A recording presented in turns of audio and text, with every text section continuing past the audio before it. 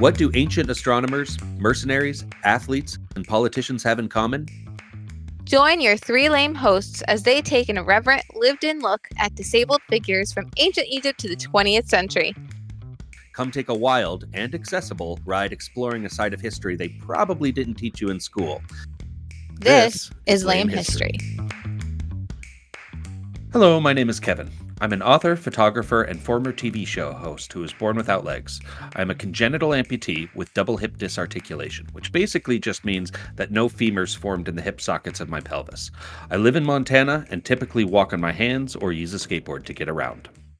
I'm Caitlin Michelle. My friends call me Katie, my students call me Miss, and my twin boys call me Mommy. The doctors who delivered me didn't know what to call me when I was born without a left forearm, and now I guess I can call myself a podcaster. Hello, my name is Scott. I've been in the plumbing, construction, and service industry for almost 20 years, including owning my own plumbing company. I'm a former competitive paraclimber.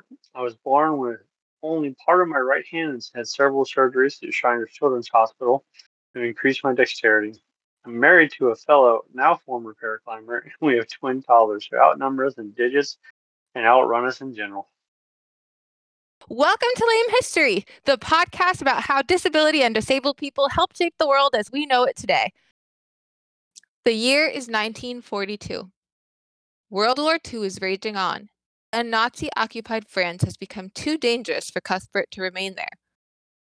Fortunately, he has an escape plan, in the form of a 50-mile trek into Spain via the Pyrenees Mountains. The trail remains covered in snow throughout the year, but the early November chill is especially frigid and unwelcoming. Cuthbert's journey takes him past glaciers, through dangerous paths of deep snow, and over steep boulders covered in ice. As the bitter cold sets into Cuthbert's joints, it becomes increasingly doubtful whether he will even make it through this arduous journey. But that's okay, because Cuthbert is not the hero of our story, nor is he even a person. Cuthbert is the name Virginia Hull gave the prosthetic leg that replaced the real one she lost several years before she became a spy and changed the course of World War II and history as we know it. All things considered, Virginia Hull had a pretty normal family life. She was born in Baltimore, Maryland on April 6, 1906, and grew up nearby on Boxhorn Farm.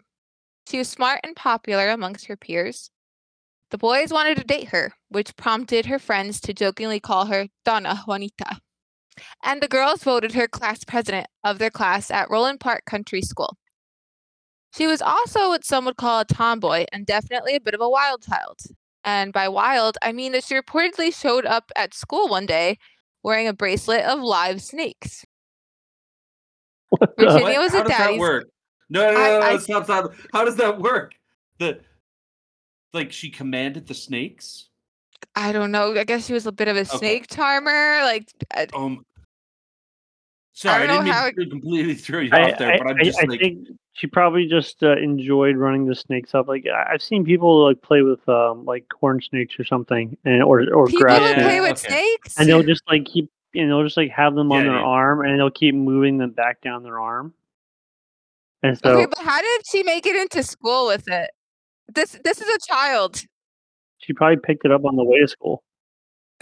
Speaking from experience growing up in Montana when there was just nothing to do for entertainment pre-internet, people would bring their dogs in and everyone would meet the dog. And I distinctly remember in second grade, I don't remember who, it was the dad of one of the kids in class brought his python in, and we had a half hour of just he was a dad. He didn't know anything scientific about the python. He was just it's pretty cool to put it around your neck. So, I can attest that would absolutely happen. I do remember in fourth grade, a kid in our class brought a bunny into school, and I don't remember the context of that at all. And this other kid brought a turtle, and we put him on top of the globe and just spun the globe around. So it was we were terrible. Flies. Yeah. We were terrible. Yeah. The globe was supposed to be on top of the turtle. I get that reference.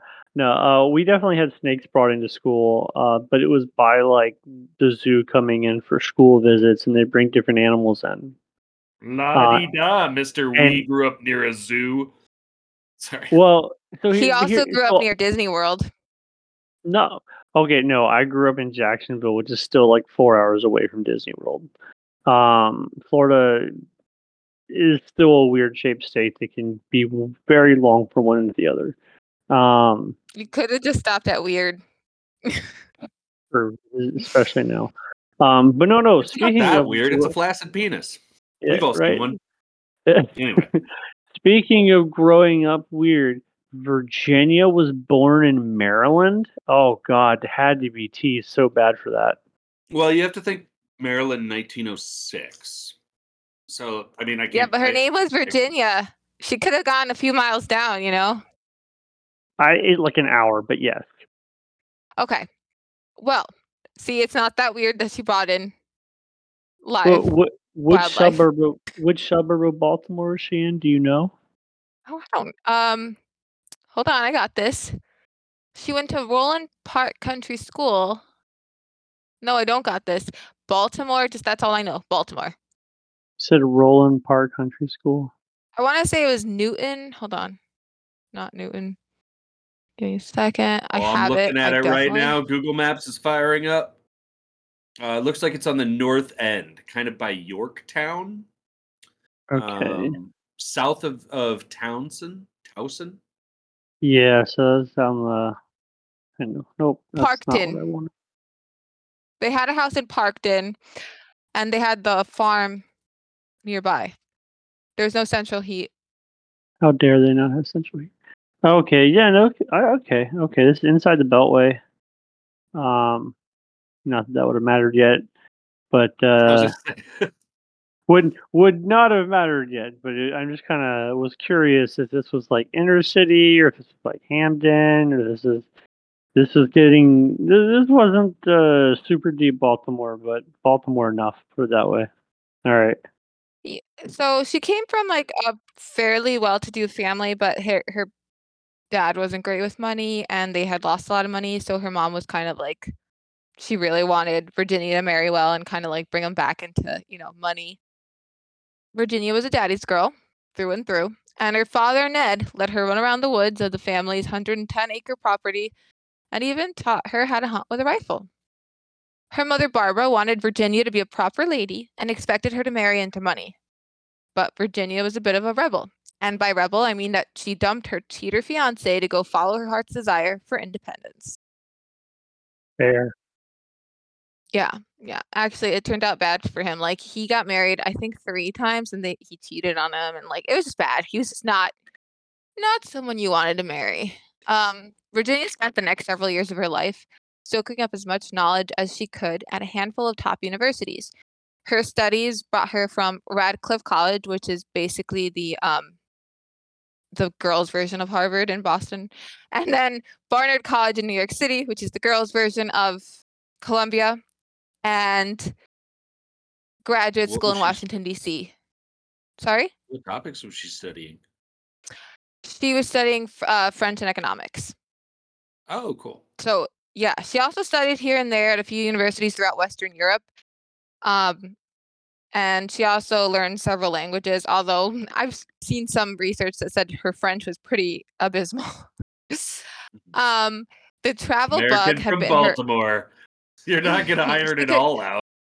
They said that she could never drop her American accent. And by American, I think they meant Baltimore. Baltimore. Yeah, dude, that's very specific. Baltimore is special. I do want to hear a French accent or a Baltimore French accent. That sounds. Oh God. Can't even imagine it. The travel bug bit her early because her parents used to take her to Europe as a kid. Her first time was as a toddler. And basically, France became her second country. She really loved it there. Okay, so this is the 1920s. So, flappers are a thing. Fashion is going more towards a less feminine style. The boxy flapper dresses, everything like that. Women finally have the right to vote. And this is the time when prohibition is in full swing. So Europe sounds like a great place to be, from Gertrude Stein's salons to Ernest Hemingway's novels. Like, Paris is just the epicenter of 1920s culture. Well, and I'm looking at some photos of her. This one's from 1924 actually, and she's got like the Amelie kind of bob haircut and like no makeup. Mm-hmm. Looks like someone like right out of now. It's pretty cool. But at this time, so she finished her studies in Europe, and it was glamorous and fashionable and filled with parties. The 1920s she just embodied the 1920s rebelliousness and nonconformity. In France, she found herself at home. In Austria, she found herself in love with a young Polish officer named Emil. But Virginia's father, Ned, was against their union for reasons that are unclear. Like, they never specified. And Virginia ended the relationship at his request. Nonetheless, she kept Emil's photo in her wallet for years afterwards, although she never heard from him again. And eventually she came to believe that he'd been slayed by Russia's secret police in 1940. So it doesn't look like it ended well for him. After her college years, Virginia returned home where things started to just go downhill. So the Great Depression hit hard.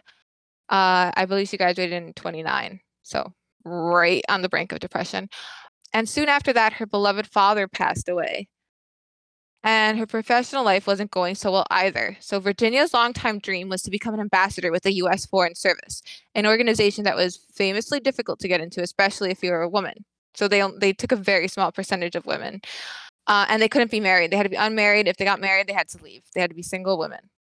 Virginia took the application test twice, once in December of 1929 and again in July of 1930. There's like a spacing, like you have to wait a certain amount of time between each attempt.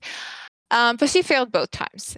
And side note, although it's definitely an updated version to the one Virginia took, I found a U.S. Foreign Service practice test online, and I took it the other day on my lunch break, and I apparently have a 25% chance of being selected. Yeah, so I probably should. You'd have to leave Scott and your kids, though. That'd be a trade-off. True. Sorry, babe. I'm gonna go serve our country. You wouldn't be able to be away from these guys for 10 seconds. Yeah, I totally miss them. I could not. Sorry. But Virginia was devastated, but she wasn't the kind of person who stayed in one place for long. And she switched course, sort of, and became a consular service clerk for the U.S. State Department, stationed first in Poland and just a few months later in Turkey. It was in Smyrna, Turkey, now called Izmir, where things would take a turn. Virginia was enjoying an early December outing hunting snipe in a Turkish marsh. Snipe are wading birds. I also saw them referred to them as gallinago birds. They kind of look like ducks, but with very, very long, thin beaks and long legs. They're actually called snipe because they're pretty challenging to hunt, and you need to have sniper-like skills to shoot one. They also prefer marshy lots areas. of pictures of them.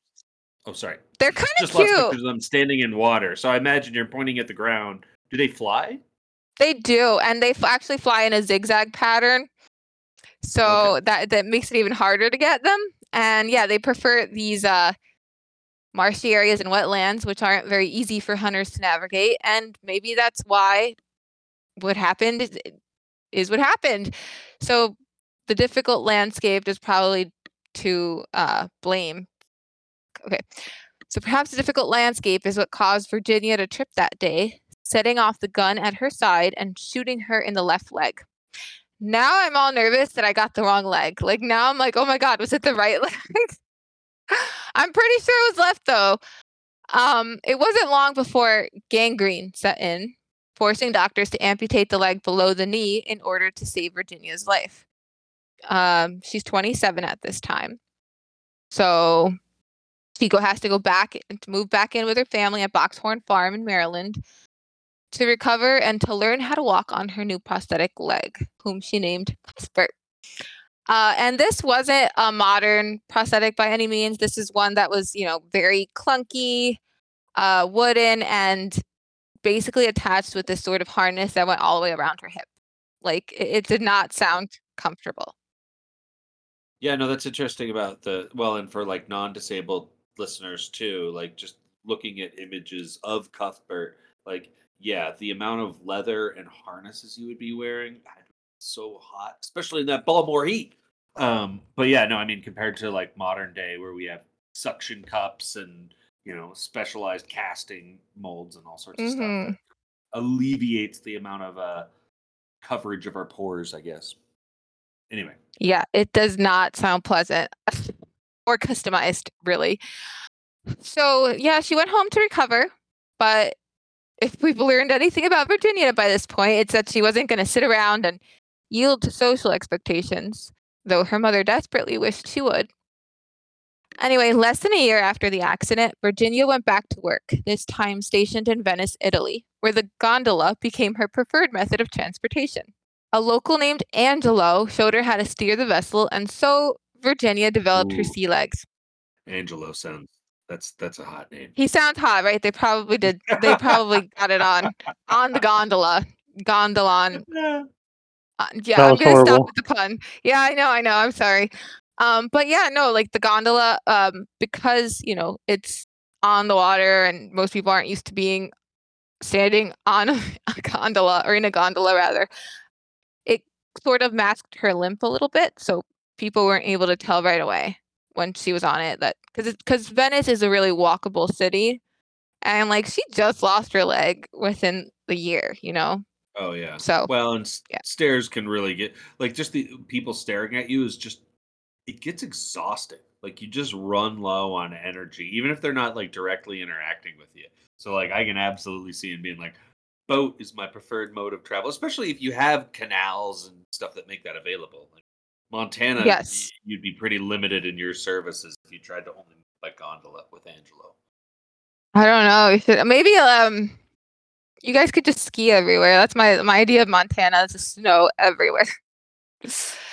Yeah, this year that's the case. You still have snow out right now? We did a couple days ago. There's still some in the backyard too.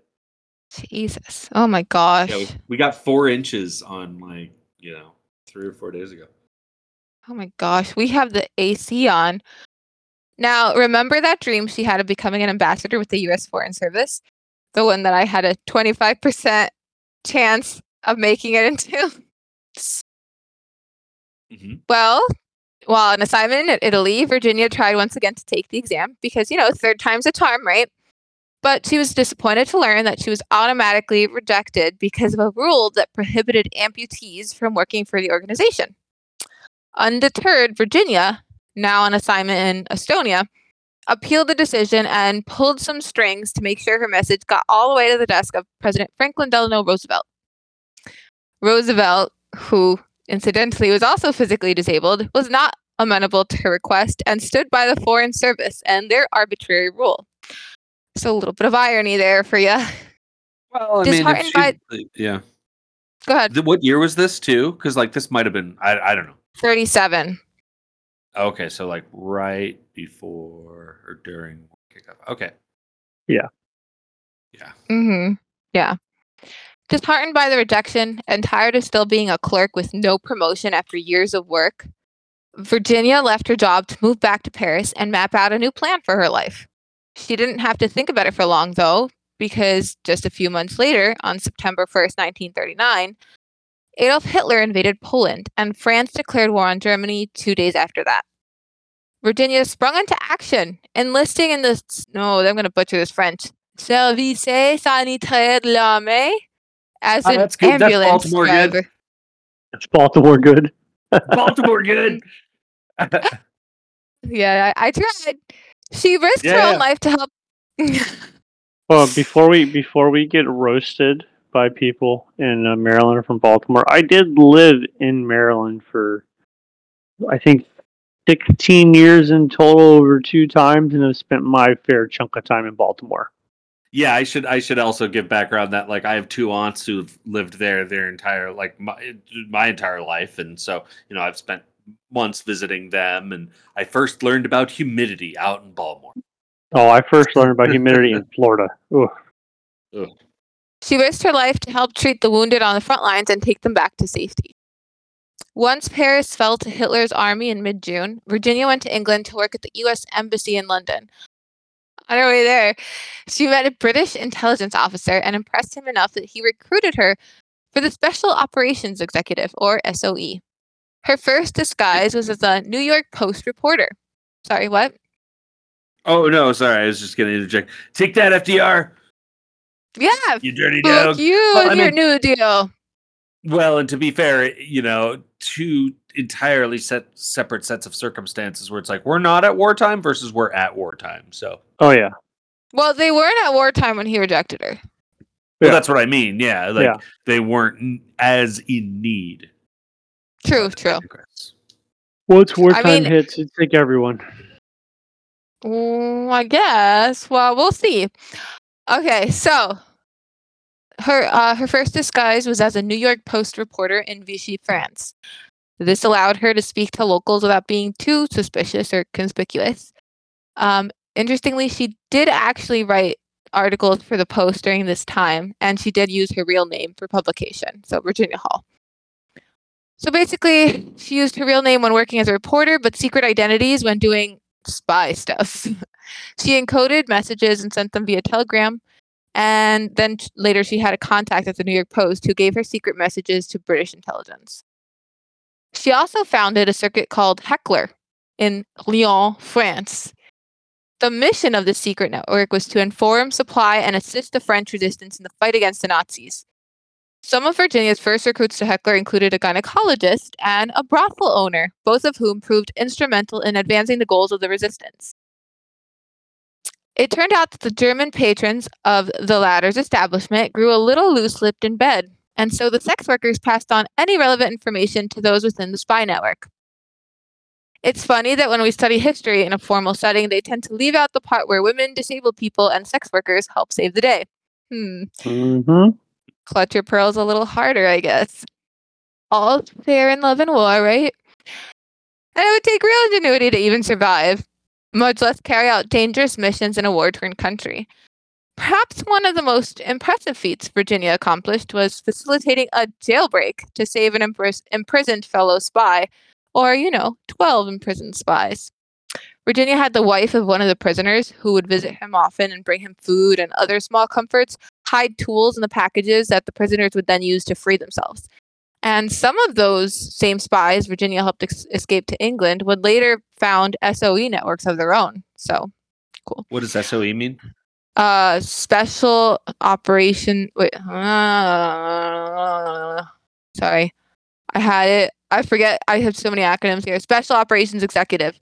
So they're the ones, the underground French kind of French resistance workers. Virginia went by various aliases during her years with the SOE, but perhaps the most interesting is the nickname given to her by the local French, La Dame qui boite, which I butchered. I definitely butchered, or the Limping Lady. And that became the moniker written on the wanted posters that began to appear around Vichy, France, posters that featured Virginia's likeness and demanded her capture, calling her, quote, the most dangerous Allied agent. Yes, the one who fueled the one who fueled these Nazis' nightmares was none other than a disabled woman in her 30s. Badass. Gestapo, she was. There's actually one of the books that I was looking through when finding information was called Badass, codename Badass, and I thought it was pretty appropriate. That's Gestapo, great. Gestapo chief Klaus Barbie became obsessed with finding and destroying Virginia. Can you just say that sentence again? Not even for the edit. I just want to hear that man's name one more time. Sure. Gestapo chief Klaus Barbie became obsessed. Piece of shit. Became obsessed with finding and destroying Virginia. And I mean, someone's probably on the right side of history when they declare you public enemy number one. I'm sorry. I can't speak today. Someone is probably on the right side of someone's probably on the right side of history when a Nazi declares them public enemy number one. Anyway, Klaus Barbie, whose name doesn't exactly strike fear into my heart because it makes me think of a special edition holiday-themed doll, had a more on-brand nickname, the Butcher of Lyon. And his goal... and he would get personally involved in sadistically torturing his enemies. His goal at the time was to torture none other than our girl Virginia. He was quoted saying, "I would give anything to get my hands on that limping Canadian bitch," which is pretty offensive because Virginia was American, not Canadian. Exactly. Anyway, The point is, Virginia and the whole operation too were in grave danger, and things went from bad to worse when a network through which Virginia had been sending secret messages was infiltrated by a Roman Catholic priest, a double agent who was also serving the wrong side, by which I mean the Nazis, but also probably the devil. But with Barbie and his Nazi gang hot on her heels, Virginia had to go, and quickly. In November of 1942, she made her way through the ice and snow and impossibly difficult terrain of the Pyrenees Mountains into Spain. Now, I can't imagine how awful it must have felt to wear and put pressure on a prosthesis for a 50-plus mile hike. I went to a wedding a couple of years ago. Yeah, I know it sounds terrible. I went to a wedding a couple of years back and kept my arm on for the entire day, and I had a huge, painful, ugly blister on my arm when I took it off at the end of the night. It was bad. And that was especially... Oh, go ahead. I was going to say that's under far better conditions where I'm not putting weight on that body part. So that formed on its own, but I can't imagine just being like constantly on it for that long. It was all the dancing we were doing. That's why you got the blister. We're going swinging your arms like crazy. Well, and added to the fact that, something was Barbie and his Nazi gang. I'm sorry. Was hot on her heels. So you had to just hike through it despite hot spots and pressure sores and all sorts of nastiness, I would imagine. Yeah. Sorry. The other day I was singing the Barbie girl song in my head, but replaced it with "Come on, Bobby, you're a Nazi." Ooh, that plays nicely. So, but he's hiking through the mountains, going, "Come on, Bobby, you're a Nazi." Yeah, no, I can get behind that. That's a good time. Not personally, but I could hear him doing that. Yeah. But in any case, she made it. Virginia finally reached Spain, and surprise, surprise, she got arrested for illegally crossing the border. Luckily, the U.S. Embassy arranged her release, and Virginia was free again. And what do you think she did with that new taste of freedom following the harrowing experiences she just had for several years as a spy? If you thought anything other than return to France, then you don't know our girl Virginia. And when the SOE, yeah. And when the SOE refused to send her back, Virginia applied for a job with the American Office of Strategic Services, or OSS. So she took a course on how to operate the wireless. Give me a second. Yeah, she sounded like my dad just now. How do I operate the wireless? Oh God. But yeah, she took a class on wireless operating, and sorry, this is wireless course. So anyway, this is where my script ends. So she took a course. She took a wireless course and signed up for the OSS. So she did go back into France. This time she disguised herself as an old woman. So she learned how to walk in a way that was more like a shuffling instead of like a limp. So she would just look old and not crippled. That's genius. That's like her critically, like doing some critical thinking in terms of like her wanted status, her nickname, and then being like, okay, what gels within that type of movement? Oh, ace, Virginia. Nice work. And she dyed her hair so that she looked very old, and she put on all this makeup so that she looked very wrinkly, and she filed down her teeth so that she would look like an old peasant woman. Yeah, I know. It was that is commitment. She was committed. Just late night in the bathroom. Just yeah. Good Lord. Oh. Yeah. Hey, thank you for that. That's a good detail. She had a little more trouble with this mission because she faced a lot of sexism. It was hard for her to be taken seriously as a woman by the other people that she was in charge of. And, once she started making progress with her mission and organizing and getting the supplies, they started to respect her a little more, but still it was just a classic case of sexism doing her dirty. She also was big on sabotage. So that was one of the key elements of her mission, which they would like cut phone lines, turn out the lights, things like that, cut cords on enemies, apartments and any location that she knew the enemies were going to be. So she had her group do that. Just shuffling around like with a babushka and a pair of wire snippers. Just an old lady, crazy old lady cutting all the wires. Did she ever get a second nickname? Like the Shuffling Susan or something? Oh my God, no. She was called, I want to say, I forgot what they called her. It was a positive nickname. It was like the saint of something. So the Nazis didn't brand her, which is what you're saying for the second. No, she was not caught. She was not. She managed to get through it. And then later with one of the guys in her network, his name was Paul Guillot. They traveled together to Austria to kind of further ensure support for the resistance and to make sure that, people were on board with the same ideas. Then she left the OSS, married Paul, the guy she went with, to Austria in 1950, and then joined a pretty new organization called the CIA. So, Virginia Hall. What year did she join the CIA? She joined the CIA in 1947. Okay. Which would mean that it was the year it was formed. Interesting. Yeah. Not long after the bomb dropped. I imagine there's some, Yeah. Clandestine on the path to Cold War. Sorry. I didn't catch a whole lot on her. Like, I didn't read up a whole lot on her time in the CIA because it was towards the end of her life, and she worked there until she was with the CIA until 1966. Oh well, it wasn't towards the end of her life. I'm thinking like old school lifespan.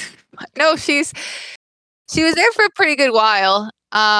It was hard too. She did face a lot of sexism. She got like a really bad score on an observation when that person never even came to observe her or see what she was doing. So there was still a lot of that. So as much as, we want to say, oh, wow, this was a disabled woman who was essentially the first woman in the CIA, she had a much harder time with being a woman than when being disabled, I'd venture to say. First person through the door always catches flack. Yeah. So yeah, it was tough, but she retired in 1966 and settled down with her husband, Paul Guillot, in Maryland, where she died peacefully in Rockville, Maryland, in the year 1982, at the age of 78. Sorry, 76, I can't count. Okay. Her obituary photo, she's rocking like a black and white striped blazer that I just want to say looks beautiful. She's really owning it. It's got flowers on it. Hey, we've been to Rockville. I spent a lot of time in Rockville. We have climbed in Rockville. Mm-hmm. They never had children, but she did. A lot of the sources I looked into spoke to her niece, Lorna Catling. I love the name Lorna. It's so nice. That's a really yes, name. I actually had not seen this picture. Because because that's not her. Oh, shoot. Oh, shit. Okay. Well, that one random lady, hats off to you and your jacket. Oh, my. You didn't look her I'll leave that. I was wondering. A little bit of a different demeanor. I'll leave that to Scott if that's staying in or not. A happy old lady. Bro, I'm trying to Google image search while we're going. I have learned a lesson. I did have like several pictures set to the side so I could show you guys, and then I never ended up putting them online. Let me transfer them into the Discord right now. Okay. So. Yeah, visuals are like just kind of stepping out of recording mode for a moment. Like visuals are a super easy cue for like the listeners to like find stuff to riff on. Yeah, you're right. I apologize. I should have thought. No. I struggled with this one. I don't know why. Considered. I'm just looking through a variety of things. I definitely saved them. I'm looking Oh, through a because I'm in variety the of wrong things. spot. It looks like they actually someone did a film on her Oh, yes, in I apologize. I was going to cite my 2020. sources. Yeah, so in 2019, the film A Call to Spy came out with Sarah Megan Thomas as Virginia Hall, and I think they did a pretty good job. It was a really good movie. They also talked about Noor, who was another spy with recruited by Vera Atkins, and Vera Atkins was actually the inspiration for Ian Fleming's Miss Moneypenny in the James Bond novels. Oh, can you say the name of that movie and year again, if that's okay? Sure, A Call to Spy in 2019. Yeah, where Okay. Sarah Megan Thomas played Virginia Hall. There's also reportedly supposed to be a movie coming out with Daisy Ridley from Star Wars as Virginia Hall, but I haven't seen much movement on that. I also looked, I got a lot of my research from this former CIA, this retired CIA officer, Craig Growley, who wrote a fictionalized version of Virginia Hall's life called Hall of Mirrors. Wait, so a And man then I also wrote a fictionalized account? Oh, that's like galaxy brain mansplaining. That's hats off to you, sir. I did not read the book, but his research on her is pretty good and pretty in depth to the Okay, point yeah. where he and his wife did the hike through the Pyrenees Mountains, which wow. I keep wanting to say Pyrenees like the dog, but Google tells me it's Pyrenee, but whatever. So yeah, he actually even did the whole hike and everything. And then there's another book I perused, and it was A Woman of No Importance by Sonia Purnell.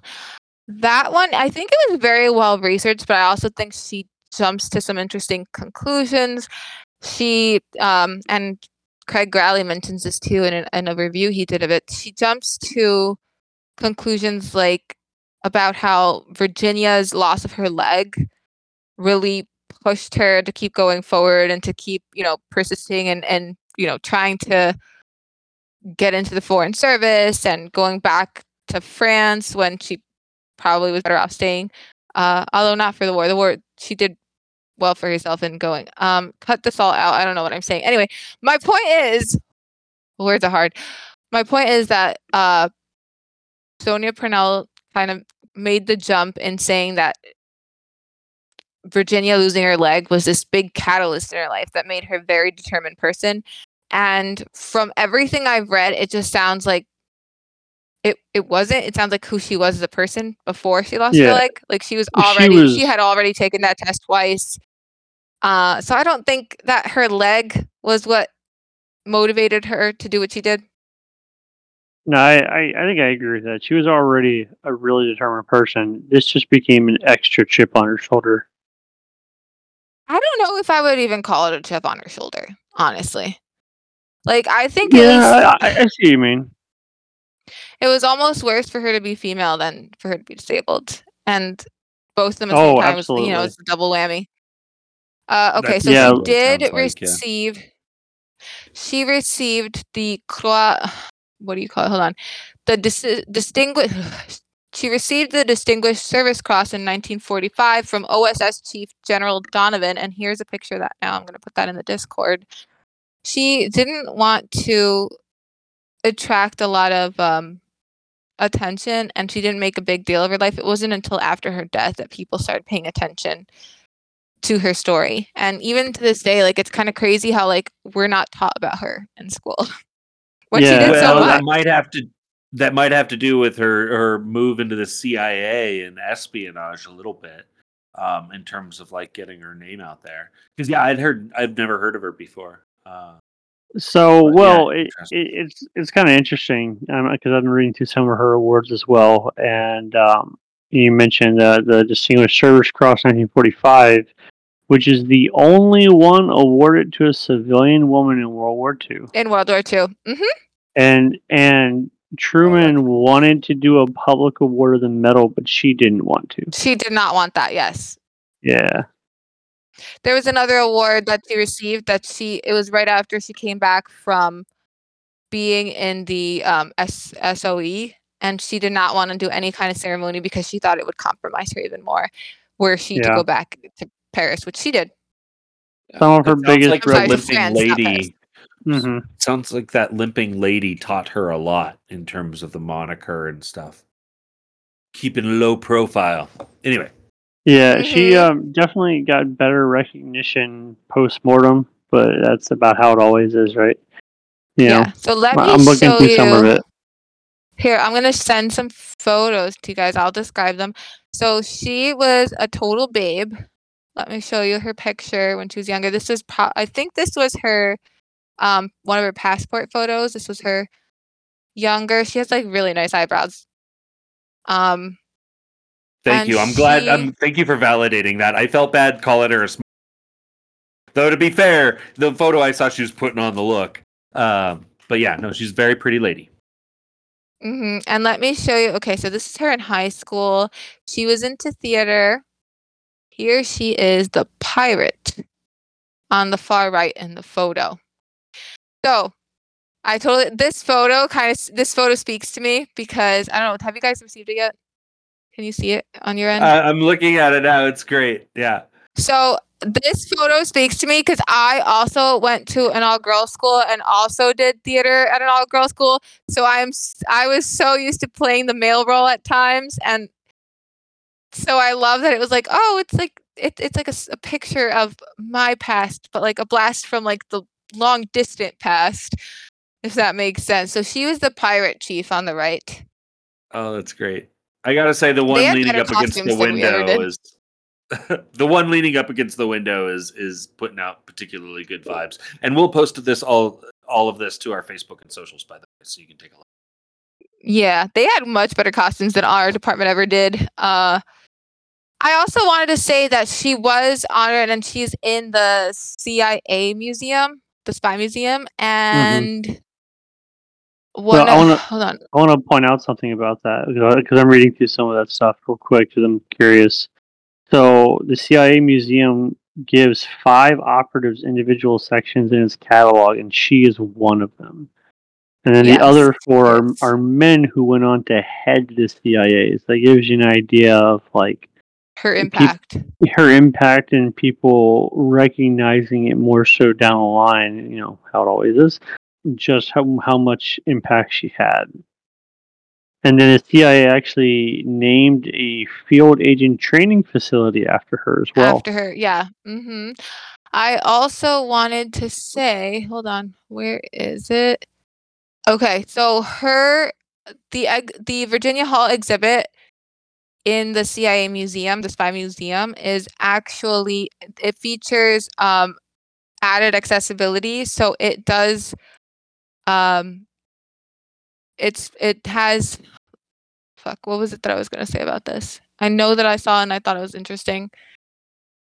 So there is a touch aspect to it. So they have some like raised pictures and encourage touch so that people who are visually impaired or blind can also experience the exhibit. I do believe this is the first time that they've done this at that museum. So I think it's pretty cool that that's cool. the disabled person has an exhibit that features extra accessibility. Yeah, no, and a good note for listeners that are in the area too that want to check it out.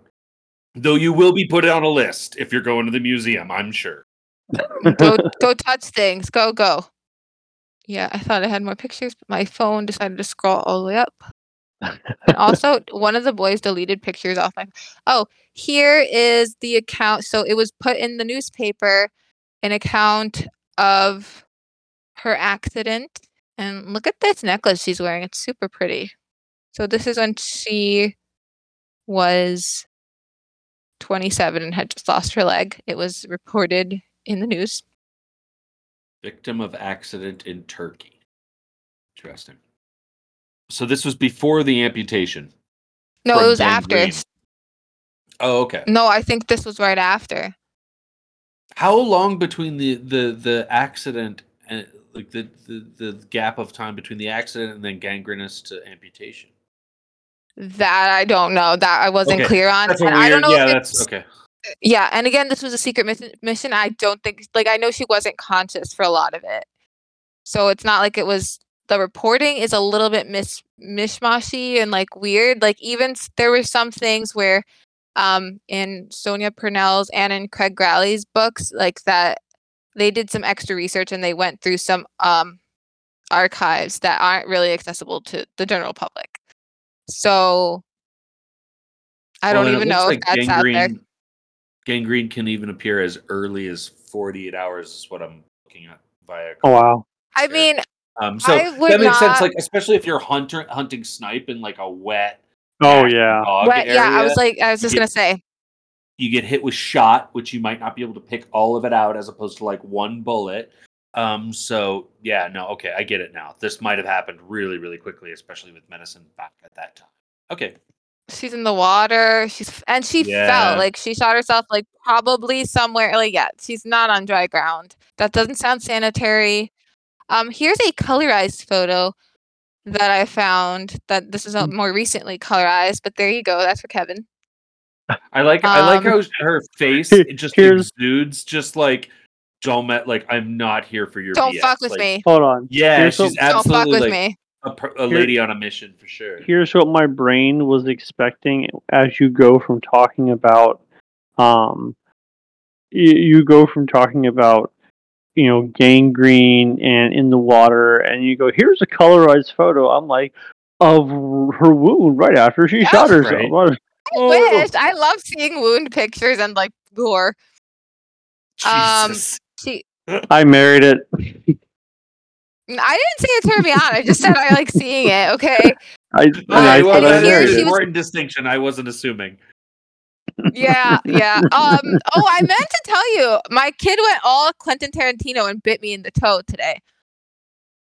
Oh, gross! It took me a second. I was like, "Ew, get off." So this is a photo of from high school, Roland Park Country School, and Virginia. She was on the basketball team. She is in the top, second from right. So she seems pretty tall. Cool. Oh yeah. Yeah, those stupid little scarves though, I hate them. I don't know. It gives them a jaunty sea fashion. At first, I thought they were like a regatta team, but yes, the basketball clarifies things. They look like sailors. Yeah, they got that Donald Duck looking outfit. What do you call it? Yeah, my favorite like historical sports picture though is Scott's gonna have to send it to you one day. His grandmother played basketball. Scott, how old was your grandma? Like, what year would that have been? Oh, that was in high school. So she was born in 25, so 45 should have been in the early 40s. She's got the uniform on. She looks really cool and like really pretty. And then she's got nylon stockings under the uniform. Oh. Like pantyhose. I was like, oh my goodness. Hot though. Oh my god, especially if you're playing basketball. Yeah. I have some documents too. This one didn't save super well. Oh, here is her yearbook page. Her quote, because what else would you expect? Her quote in the yearbook was, "I must have liberty, withal as large a charter as I please." As large a charter? That's dope. That's a really good. Is that a quote, yeah, I forgot to say. Like... That's her. That's her. She said that in her. Yeah. They called her Dindy at home. I'm not sure why they called her Dindy, but that was like her childhood nickname. And that's her as a little kid feeding the chickens. Oh. Yeah, she's super cute. So how do we rate this one? We kind of had some interesting rating systems for a couple of the previous ones. How do you rate Virginia Hall? Oh, I mean, I'd give her, easily 8,000 points. Sure. On what scale? We handed out Olympic medals. We've done a few things. No, I would mark her rating as classified. I think is the most classified. Oh, fair. Yeah, it's ultra it's top encoded. Secret. Uh-huh. It's written in code. Encrypted. No, there you go. Yeah, no, she's a pretty badass. Yeah, pretty badass. Very, very cool lady. But yeah, looking at like her photos and the look she's constantly giving the camera of just get it done. Like I absolutely think like she would have had this path regardless of the foot loss or not. Yes, I agree Especially with you. with that last high school quote, which I had heard of before. Like, yeah, absolutely. Yeah. So her grandfather was actually, he had a clipper ship, I believe they're called, and her father used to sneak on it as a little boy. And I guess she just got that same energy. That's cool. Sure, I got a lot of this information, most of this information from Craig Gralley's website. He has like this whole section of a blog devoted to Virginia Hall. And he's the one who he wrote a fictionalized version of Virginia Hall's biography. Oh, cool. All right. Well, that's the life and times of Virginia Hall. That was awesome. Thank you, Kate. So we have the extra reading. What was the name of that movie one more time? I'm interested in that. A Call to Spy. I think hopefully by the time we publish this, it's still on Netflix. Oh, cool. Well, cool. And we'll obviously post all that stuff on our Facebook. Speaking of, you can find us on Facebook at Lame History and on Instagram at Lame History Podcast. But yeah, thank you so much for listening, and we will catch you later. Are you also going to say goodbye? You got to say goodbye. Me? Oh, I'm really bad at goodbyes. That's great. That's good. That's good enough. Take care, everyone. Later. If you have any questions, ideas for a show, corrections, email us at lamehistorypodcast@gmail.com. We're always interested in hearing about additional research, corrections, or episode ideas. So thanks for listening, and please stay lame, everybody.